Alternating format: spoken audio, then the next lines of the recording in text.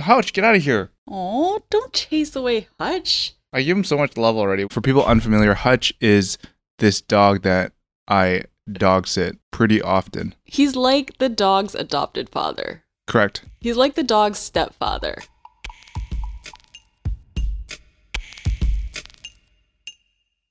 This is Making It Up, a podcast where we tell you what's happening in creative culture and why it matters. I'm Charisse Poon, and my co-host is Eugene Kan. We don't always have all the answers, but we try our best to reach a conclusion that adds value to the conversation. If you like this podcast, please share an episode with a friend. We really appreciate it.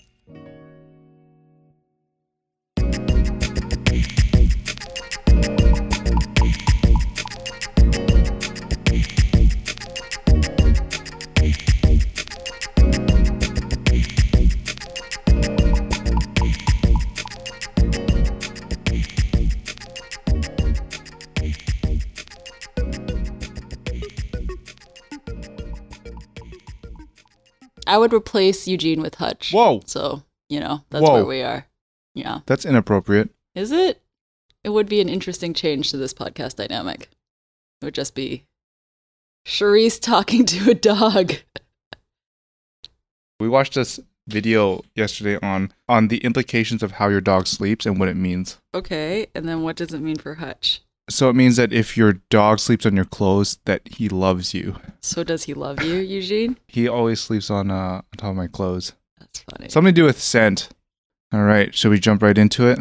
You go first. So, my subject this week is about Animal Crossing New Horizons.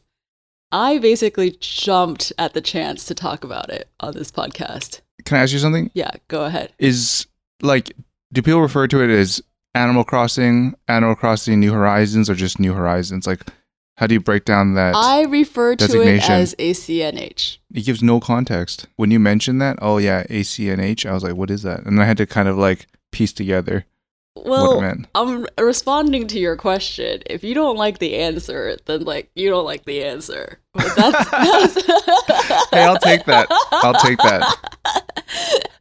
Anyways, okay, so back to that point. Okay, so Animal Crossing New Horizons is a video game. Please go in depth into what Yes, Animal Crossing is is. a video game exclusively available on the Nintendo Switch. It came out on March 20th of this year. It is a life simulation game. That's kind of the category of game it is.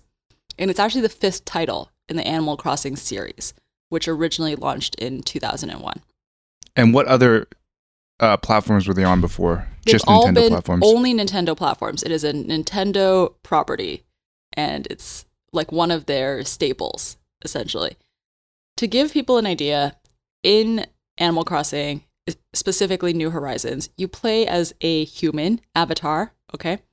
And your role Humanoid. Yes, as a humanoid. And your role is to be this resident representative. You move to this deserted island, and then you gradually convert it into the island of your dreams. And you live amongst How big is the island? Anthropomorphic island villagers. How big is the island? Pretty big. So your island will have shops and a museum, and then all the villager homes and your home, and then you still have room to make gardens and cafes and stuff like that. It's like a whole town. That all belong to you and are under your own design and direction. The story is they don't belong to you. You are not the owner of this island. Like I said, you are the resident representative of this island, but it's your job in this game to make your villagers happy. If you want to say that there's a job. But really, Animal Crossing is very open-ended. There's no penalty. You can't die. There's no really end point, so to speak. And Can also, you get into arguments? Yes, And you can. This is so not related, but I'm going to tell you anyway. it is related because I want to know how realistic this You is. can make villagers hate you. But your villagers are computer controlled. Yes, the villagers are NPCs. They are animals. NPC, explain what that is. Oh, I don't know what NPC stands for. NPC is just computer-generated characters that you interact with and have full characterization. You've helped me out many times in the past. I'm going to Google this right now. Thank you. A non-player character. Oh, thank you. Non-player character. So you can make them hate you, you can make them love you, you can give them gifts, you can hit them, which sounds brutal, but it's like when you're using your tools, you can hit them and that will influence how they feel about you. You can ask them to leave your village. You can also invite new animals to your village. But actually, that's not the key thing. I mean, some people are really into like their animal villagers, but probably if I would generalize the draw, one is definitely like the getting to design your whole island bit. And as a context, I'm sure people are already thinking it, but Nintendo got really lucky with ACNH launching during the time of the pandemic. And it's not to say that like they planned for it. It seems a little bit gosh to be like, oh, they benefited from this, but they definitely did, because I think the game, in that situation where people were like staying in place and couldn't see their friends, it filled a void. And it's like a really chilled out, not stressful activity that provides escapism and is also like incredibly wholesome. Like there's very little opportunity for things to become upsetting in the game. Why do you think it has caught on beyond the fact we are social distancing? What is the general sort of vibe that people get playing this game in a non-social distance world, like in the previous 4 or 5 titles that released? Well, one thing is that gameplay has improved. That sounds so boring, but it's true. So if you were already an Animal Crossing fan, this version compared to the last version, there have been improved mechanics, like things are easier to do, the speed is nicer, graphics are nicer, so just like general game upgrade kind of things. In terms of appeal, I think, there's a lot of games that are popular about like fighting to some degree or like being against people, even if you're in teams. And then a lot of games also have like really intense storylines, right? So another big game that came out recently was Death Stranding by Hideo Kojima, which is a masterpiece, but it's like this completely different type of game. I didn't send you the acronym jacket video that a fan made. I will be re-referring to Death Stranding an acronym. Thank you. Later in this episode. But it's a totally different kind of game where there's like battle and then there's also like a storyline, right? Like you're very much in pursuit of this kind of end goal, and Animal Crossing doesn't have that. So I think Animal Crossing appeals to not just gamers who are interested in like other types of games, but also gamers who are into those intense storylines. Like sometimes you need a break. Like there's been this discussion going on in the Macon Discord about Fortnite and Call of Duty. And actually one thought that I had was that even though on the surface there are these battle royale games or like these shooter games in general that are super popular, I'm fairly certain that all gamers play more than one game. So they might stream a specific game, like they might make money off of one game, but most gamers play a variety of things. And then one thing that supplements like your diet, I guess, is so your downtime. Animal Crossing. I was also going to say that I should have said this at the top, but ACNH, besides being something I love, is objectively very popular.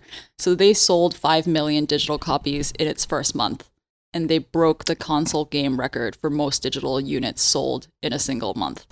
And I thought I'd just add that in there to like make sure people know that this is real news and not just like Charisse loves to play this game. But also it's a unisex game, like in the sense that I would say most games in general have some sort of gender imbalance. It's like it generally leans towards one gender or the other. So there's been one thing about this game that I've been kind of saving to not say until right now, so we could kind of segue into this like next bit, which was going to be about brands. And it's that Animal Crossing also has a social component. So you don't just play by yourself or with your villagers, but you can also play with your friends or strangers, like anyone else who has an Animal Crossing island. And so you can visit other people's islands, you can make custom designs and then share those designs. You can act basically very similar to real life, where you can give people gifts, you can give them the opportunity to learn recipes that you have, you can sell at each other's shops, like a whole little ecosystem within the game.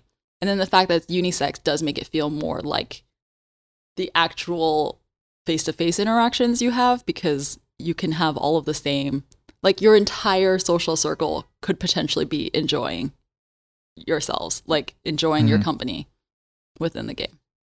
Yeah. Got it. So there is an article that I'm supposed to be talking about. It's from the Yeah, drum. we went in a big circle. Whole circle. But I feel like it was necessary. So there's an article that came out in the drum, and it's about how the game has become this place for brands and companies to demonstrate creative marketing strategies. Whether they think of them as marketing strategies or not, they could become that, essentially. As I mentioned, you can make custom designs in Animal Crossing, and the sharing capability is quite good. Like the way you can share those designs with other people. And it's essentially open source.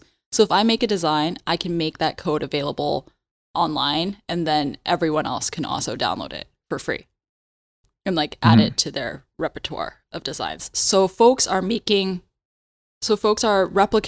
brand name clothing in game. There are examples, but almost doesn't even bear saying it's really every type of brand name clothing has been recreated. But I was going to call out the acronym J1AGT jacket, which is the one featured in Death Stranding. And it's been recreated in the game in really high detail. And you actually, first of all, it's really expensive to buy the real thing. And It was almost $2,000 or yeah, 1900. I want to say. Yeah. USD. And also it's sold out, so you couldn't get it anyway. But now you can all wear it as your avatar. Other examples, 100 Thieves has its whole apparel line in the game. Highsnobiety has their apparel lines up. Our friends at Yeti Out made some of their apparel, I saw, within the game. All this is within the game. And also, giving some non-clothing examples, Getty Art made an AC art generator, so you could take those designs of fine art and then you can put them up in the walls of your home, for example. So basically, if you just think about that custom design element of the game, brands and companies can use that custom design element to make anything pertinent to their brand. So we could release our merch line on Animal Crossing, or we could make, our Make in Fabric. We could recreate that as a print in Animal Crossing and then apply it to any surface, essentially, within the game. What happens when it's so accessible? It's quite difficult, I think, to recreate your designs into the game, from what I understand. I was talking to actually Subis from Yeti Out, who were in the process of doing it. It's like a process of literally moving pixels. Yeah. Right? Yeah. It's not like you scan a piece of art into your console. You actually have to recreate it. Yeah. I guess the thing is that given there's so much out there and it's so accessible because it's all free, right? Yeah. And it contributes to your character. Does it fundamentally go against why these things are desirable in the first place in a physical realm? It is really interesting because Nintendo as a company very rarely does brand collaborations. So Death Stranding acronym is a great example of a clothing brand and a video game company collaborating in a way where both of them are making money off of this collaboration. And I would suspect, I don't know this for sure, but I would imagine that money also exchanged hands between Acronym and Kojima Productions in order to make that collaboration a thing or something. Some kind of deal was struck. It was into their exclusive property and having it be what it is. They also don't really have to do collaborations. So they could make it that they collaborated with, what's a good brand example? Let's just say Chanel. They could collaborate with Chanel and then make Chanel clothing and accessories, etc., available in the game, but only for real money. That's totally a doable thing, right? Or they could really jack up the in-game money cost because there's in-game money, right? And then you can't. I was just going to say they could add a microtransaction ability where you can pay real money to get the in-game money, but that doesn't exist in the game. That's not something they've ever done. You just earn it by selling turnips. Completely. No, there are other ways to make money, but that's the only way to make money. Is the quickest way. I feel like this is a whole slide conversation, but I'm going to tell you anyway. It's called this turnip stock market. And so on Sundays, you buy turnips.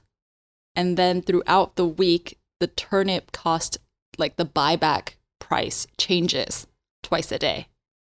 And so you check the price to find out when you should sell your turnips. Like the stock market. Anyway, irrelevant. All of this to say is like, Got it. Nintendo doesn't do brand collaborations. They're fans of being open source. The community is very much about like sharing and bartering and not like keeping things behind closed doors.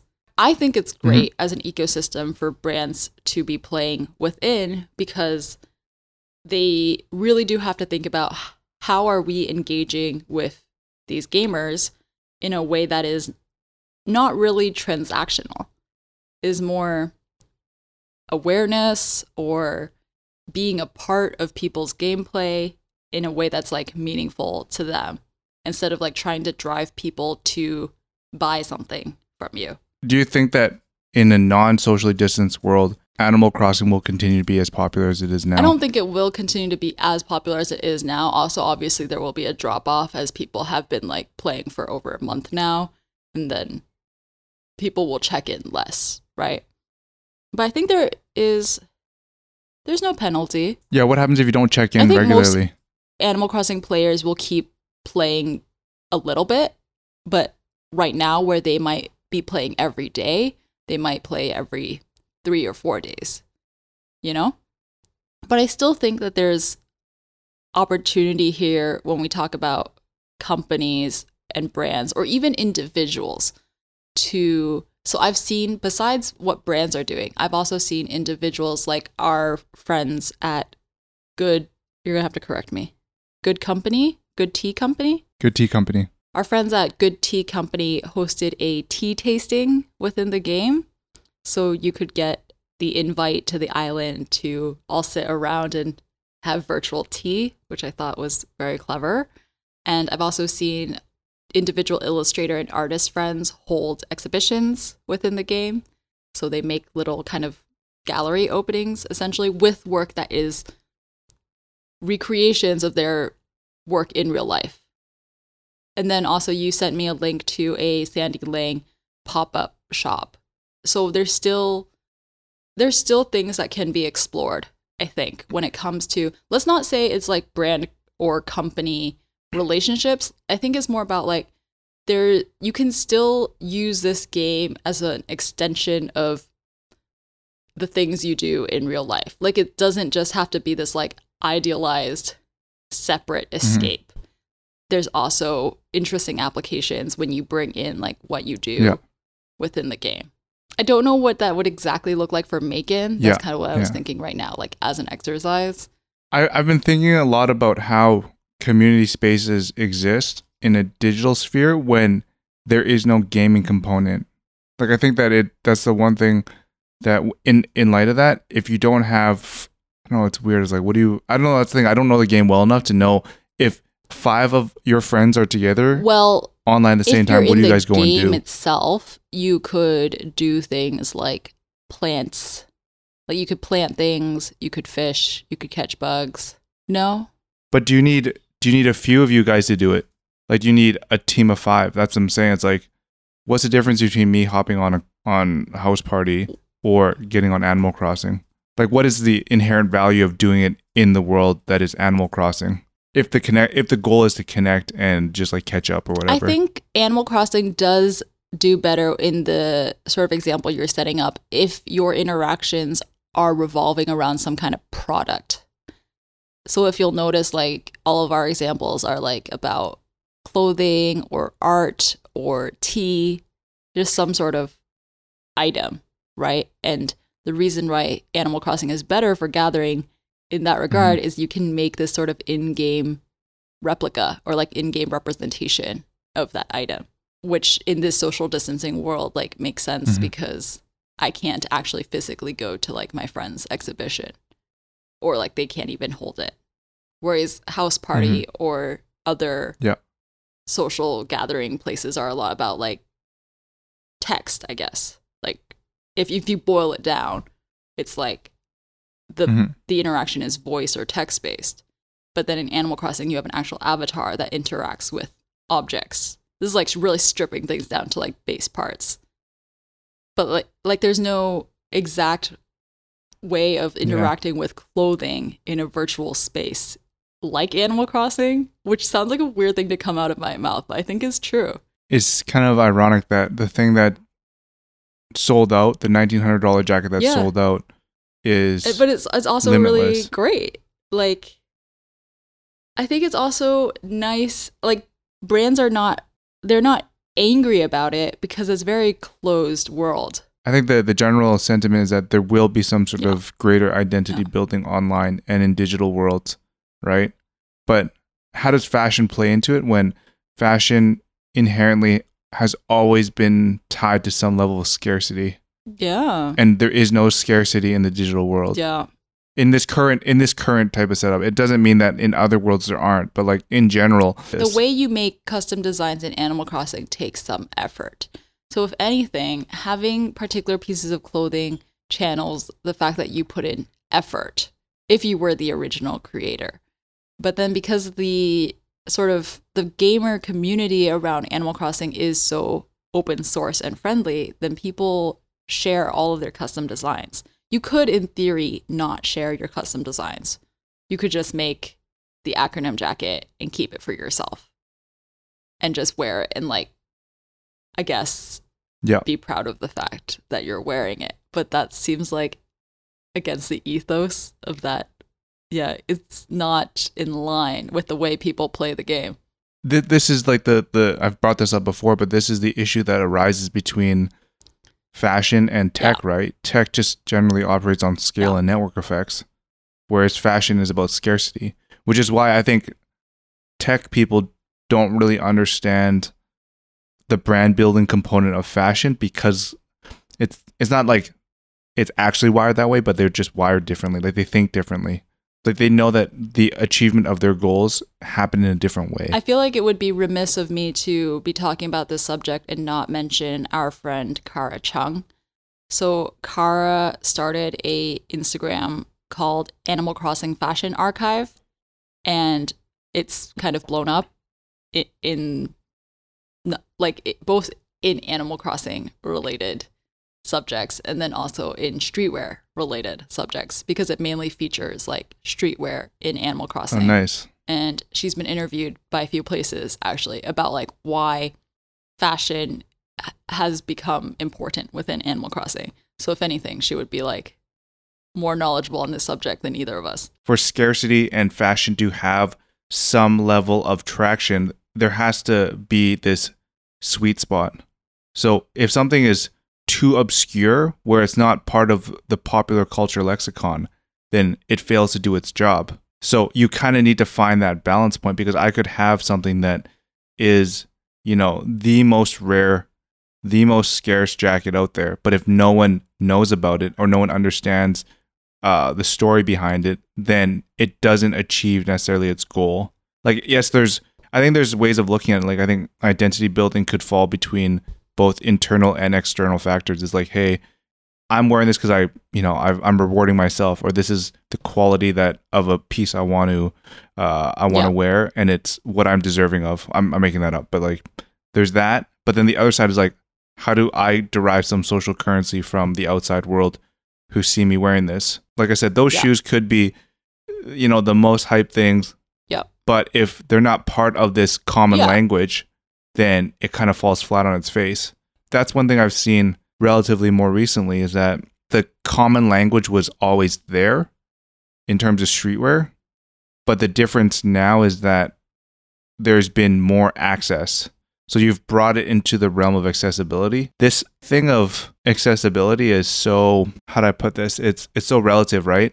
Like, I think that most people now, like, the accessibility to get a pair of Yeezys is far different than what a rare sneaker was 10 years ago.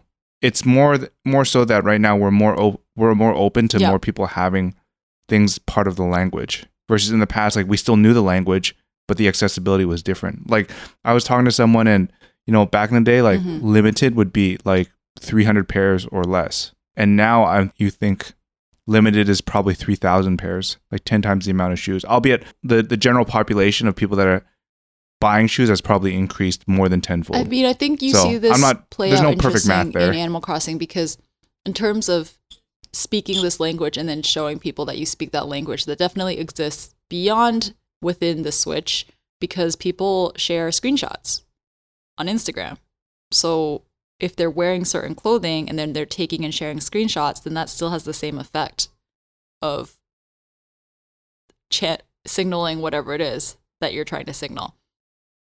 And it is kind of nice because with the open accessibility, then it does come down to like, I mean, I'm not trying to say that you have to be a knowledgeable, like in the know person, but removing the barrier of the cost of items, then you get to try to find or make the pieces you're into and put together looks and even photo shoots. Like people are doing in-game photo shoots that I guess use your knowledge and don't require you to like spend any money. I mean, besides the we have to acknowledge like there is a cost in a console and a game, but there's no additional cost for individual items.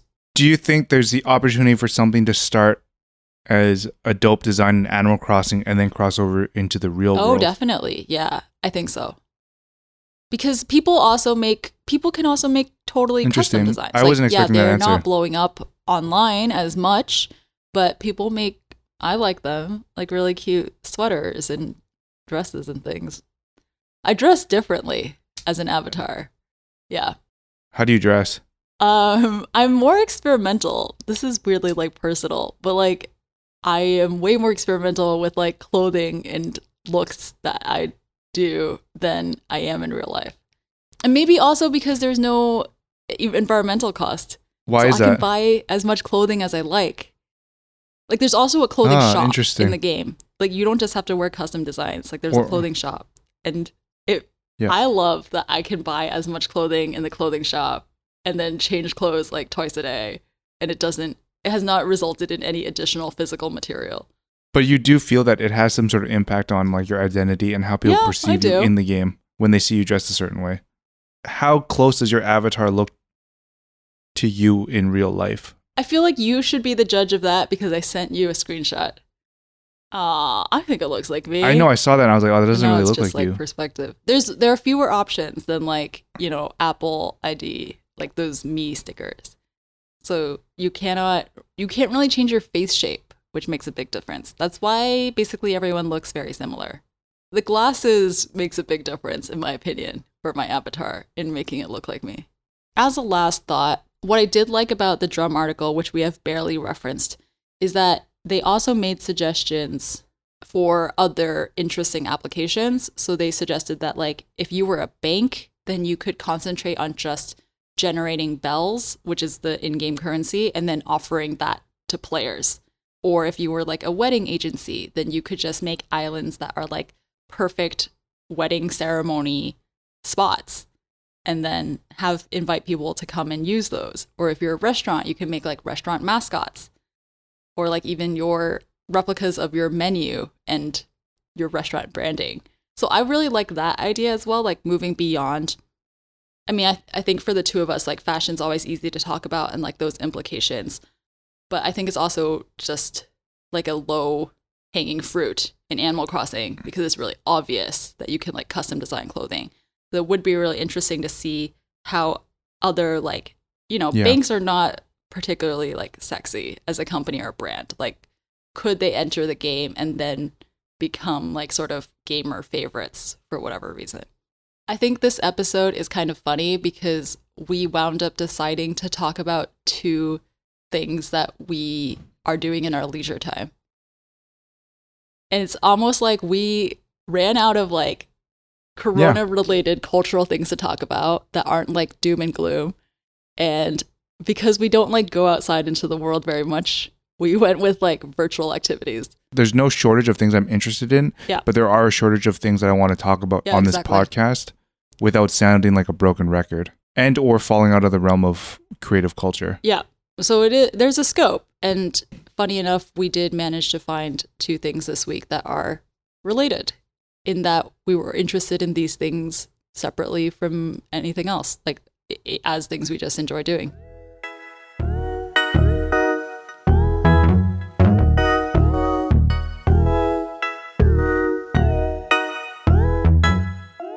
right. Tell us what your subject is, Eugene. This is not necessarily referential to any article so much as that it's just recently premiered, and that's Michael Jordan's The Last Dance documentary produced by ESPN. One of the big reasons why I wanted to pick this topic for this episode is because it's episode number 123. So that must be a sign for something. Underlying thesis is that this will go down as bar none the greatest docuseries of all time. I mean, you could say, is it just for sports? But I just think in general, I think it's probably one of the most captivating pieces of media that we'll experience in our lifetime. And it doesn't matter if you like sports or not. I think that's one of the most important things. And the same thing with Animal Crossing. I think that it has this level of, I mean, first you need to obviously be into games, right? Into gaming, but you also, it's just doesn't fall within the realm of what most people classify as a type of game. Like, it's not a shooter, it's not a sports game. It's just like a very different type of accessible platform. If you're not familiar with The Last Dance, it was, I think, bar none, the most highly anticipated docuseries ever when it came out. Like, the first trailer was 2018, and it sounds weird because there was such a big lag between when that first trailer came out in 2018 and now. And the premise behind it is that it follows Michael Jordan's last season with the Chicago Bulls in 1997, 1998. And it was after this that MJ retired, left basketball for a period of time. And they had collected over 500 hours of footage just following him and the team. And they're basically sitting on this footage because over the course of the end of that season, and I think it was 2016, MJ kept denying the release and or creation of a documentary. Right. So from 1998, which was the last season, through 2016, he was uninterested in having anything happen with it. Yeah. So basically 18 years. Yeah. And then finally, Mike Tollin, an American. That's not the right math on that. 28? What are you talking about? Are you talking about when the last season versus? Oh, wait. 98 to 2016. Sorry. My bad math. Never mind. Please cut that out. So Charisse just did really bad. I was like, wait, what? Online. I thought maybe you. Anyways, how dare you try to challenge my math skills? Oh, I regret. So Mike Tollin is an American director, producer, and he's done a bunch of sports-related shows. And then he's also the co-chairman of Mandalay Sports Media. So safe to say he has a ton of experience producing sports-related shows and whatnot, and movies. And I think in many ways, like looking at his CV, he was probably the perfect person to do this, and probably a good reason why MJ trusted him to do this. This was actually supposed to premiere later this year, but because of obviously COVID-19, it got pushed ahead. Wait, that's not obvious. I don't think that's obvious because a lot of things got pushed back. You don't think so? Right? Like, well, just because of production. Oh, that's a good point, because actually. People are working remotely. Guess what I'm trying to say is that because, like, not often do things get pushed forward, but when you heard why they pushed it forward, it made sense because they're trying to fill a gap. They did it. I just don't think it's like apparent because it would kind of be like, wait, how did they put it together? Yeah, that's fair. And the way I look at it too is that certain services or industries have done well on the basis that they play well with a work from home / social distancing type of lifestyle, like streaming. Oh yeah, that's another theme connection between the two of our subjects. Yeah. Did you want to say why ESPN decided to move it forward? Yeah, as you know, sports, live sports, all that stuff has essentially been canceled since everything broke out. And as this is what ESPN said. As society navigates this time without live sports, viewers are still looking to the sports world to escape and enjoy a collective experience. That's kind of interesting because collective experience is kind of what I was alluding to in the fashion realm, right? Without a collective understanding or experience, it's hard for you to fully grasp the importance of something. But continuing on, we've heard the calls from fans asking us to move up the release date for this series, and we're happy to announce that we've been able to accelerate the production schedule to do just that. This project celebrates one of the greatest players and dynasties ever, and we hope it can serve as a unifying entertainment experience to fill the role that sports often play in our lives, telling a story that will captivate everyone, not just sports fans. So this is where I lead into why I think this is bar none the best docuseries of all time. Like I'm always consumed by things that can only happen at a point in time because it's just the perfect intersection of culture, technology, everything in that it won't necessarily be able to be replicated. And the reason why The Last Dance falls within that is that first, I mean, this is a list kind of like I'm spitballing as I go, but here you have probably, if you say Michael Jordan's the best player of all time, no one's really going to doubt you. Versus like, I think other sports, there's always contenders, different eras, etc. But Michael Jordan, I think bar none, is like considered the best player of all time. He emerged at a time when there was no social media, which meant there was much more secrecy and privacy around people's lives, which makes that 500 hours of footage that much more valuable.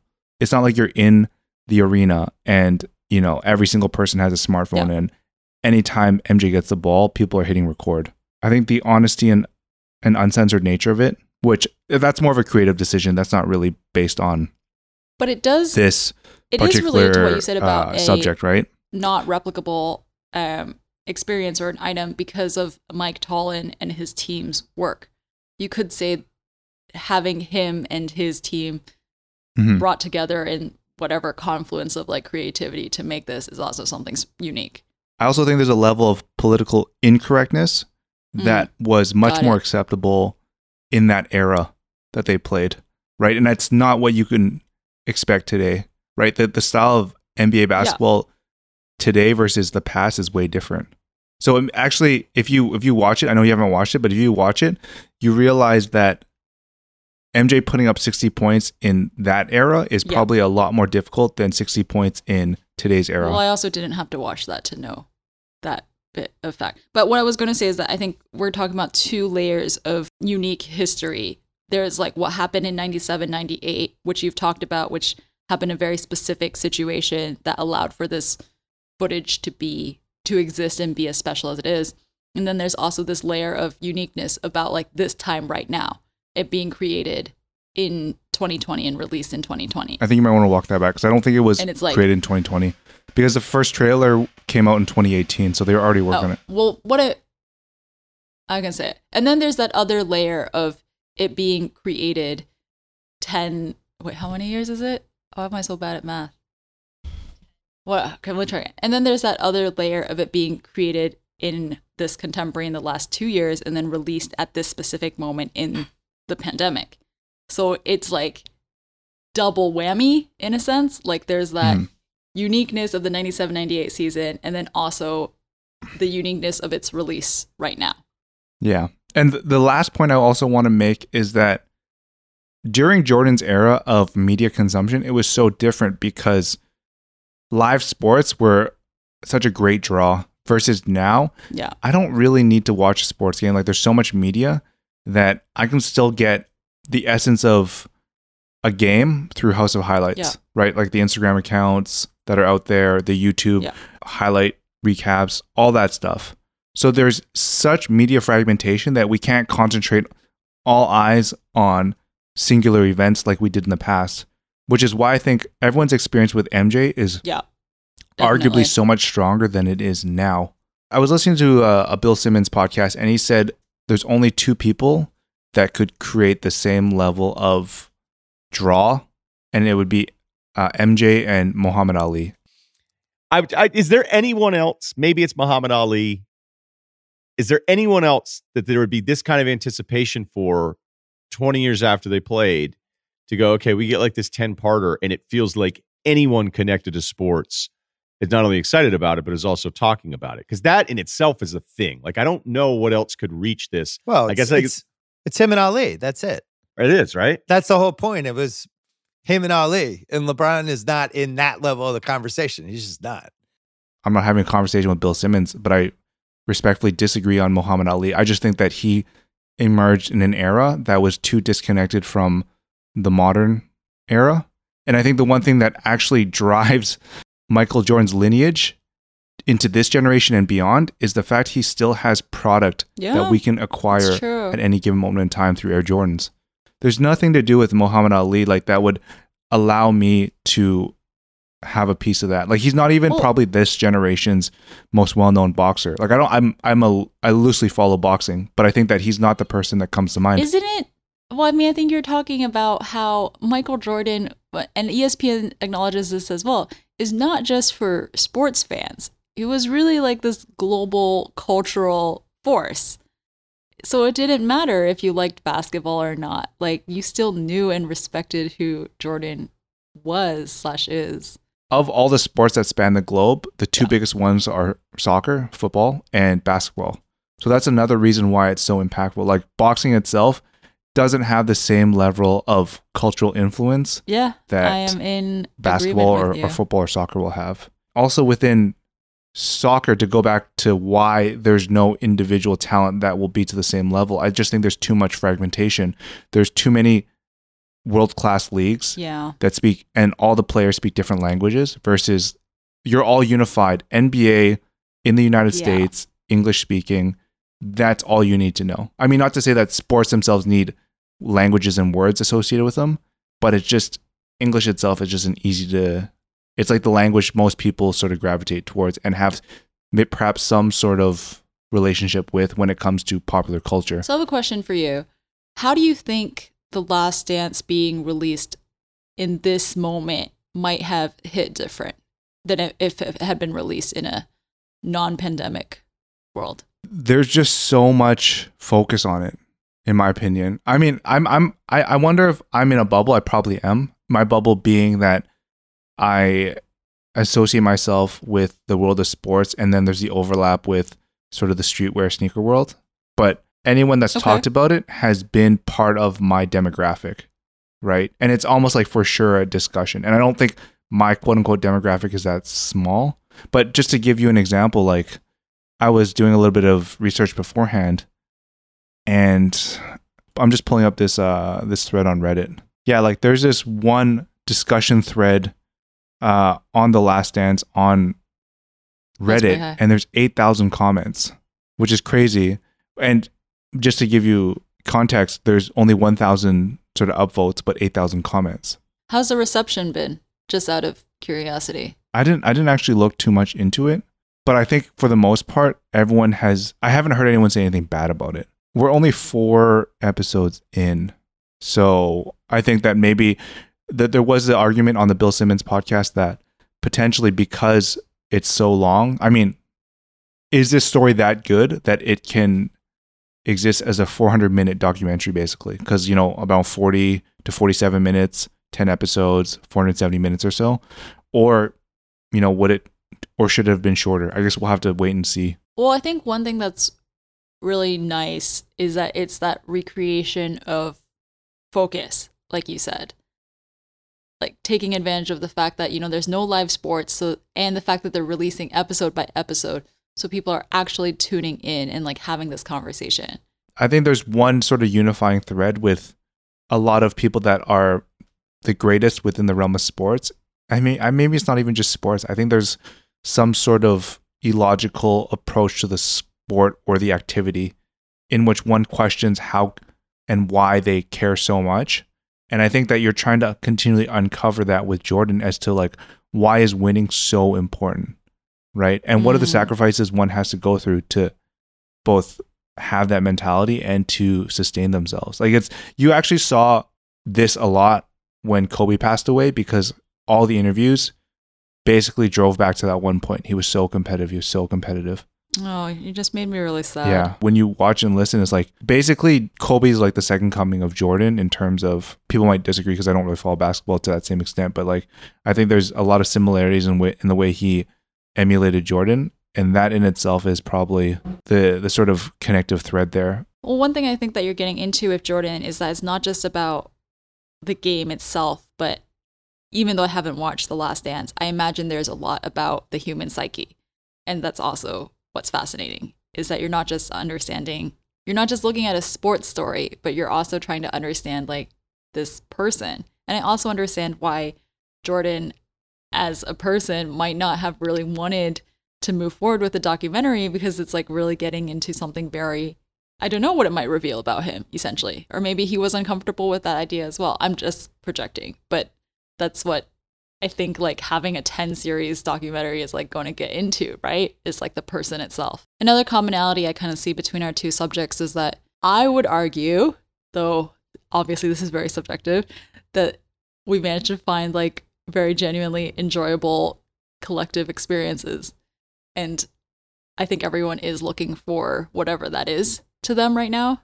Like at this point where we've been in, it's May practically, and it's been a couple months now of adjusting to many changes on very many different levels. And so being able to find like nice things to enjoy with like a large group of people it's great. Yeah. That's all.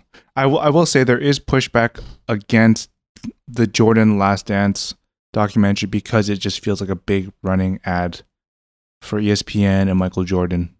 Right. But I guess in this capacity, we've talked about this before. It's just like, this is not medical news, a medical documentary. It's not political. It's just really about sport and entertainment.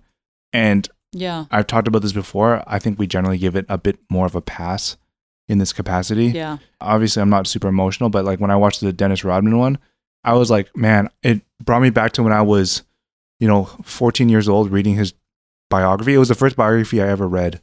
And it just made me remember, because when I play sports, like I'm a goalkeeper, right? So obviously defense is like my priority. And I think that reading Dennis Rodman's take on defense and his philosophy actually empowered me and or made becoming the best defender on the field or on the pitch or whatever, like something you wanted to strive for. Because he was so contrarian, right? Everyone else wanted to score and wanted to be the star. He really just wanted to be the dude that played the best defense because you recognize the role. I think defense feels very much in line with my personality because there's a level of selflessness there where you're like, you won't get the attention or the credit, right? But it's kind of the glue or the gel that holds everything together. No, I'm glad to hear it as well. I mean, clearly it taps into something nostalgic for people as well. Which is why I think even if it is an ad, it's generally way more permissible. I don't find it I haven't watched it, so it's hard for me to say. You do plan to watch it though, right? I do plan on watching it. If people are saying that it's an ad for ESPN and Michael Jordan, I kind of feel like, isn't that obvious? Like, just by releasing it, it already is that. Whether like an ad or not, but it is by ESPN and Jordan. So, I don't know, that just seems apparent to me. It would be more awkward if it was like an ad for Coca-Cola, like as an example. Anything else? No, that's everything. So this is kind of like a one-off. This is more of a shout out to all our patrons. Is it patrons, Patreons, Patreon supporters? What are we going with?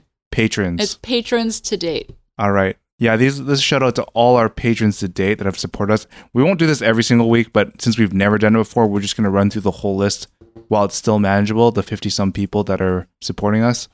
Also, we're super grateful. Yeah, exactly. So big thanks to our patrons, Gavin, Allison, Kazim, Emerline. I say that right? Emerlyn, Catherine, Cece, Nabil, Jenny, Sebastian, Daniel. Continued thank you to Oren, Justin, Erwin, Christina, Colleen, Jessica, Sydney, Nikita, Kevin, and Andrew. Followed by Nabil, Brad, the 3D Cobbler, Gagan, Kirabul, Lars, Gerald, Tom, Eric, Laura, Brian. More thanks to Jaff, Court, Alfonso, Frankie, Seth, Jordana, Keith, Martin, Josephine, Shord, Stuart, as he said in Discord, and Nathan. All right, almost to the end here. Kevin, Tina, Minnow, Jeremy, Ran, Mick, Unlike You, Shanique, Kevin, Jack, Aladar. And the last four, huge thank you, Corrado, David, Jordan, and Spencer. Thanks a lot, guys. It means a lot to us. Thank you to everyone. I think that's a good place to cap things off for the day. If you are interested in hearing more about Macon, reading and listening to some of our stories, focus on the sights and sounds of creative culture, you can visit us at macon.com. You can also subscribe to us through your favorite podcast app and platforms. If you like this podcast, you can do us a huge favor by reviewing us on iTunes, sharing this podcast with a friend, or supporting us on Patreon. Yep. You can go to patreon.com/Macon. Also, if you want to get in touch with us, you can email myself at charis@macon.com, CHARIS, or Eugene@macon.com, EUGENE. We love hearing from you. I'm Eugene. I'm Charis. And this is Making It Up.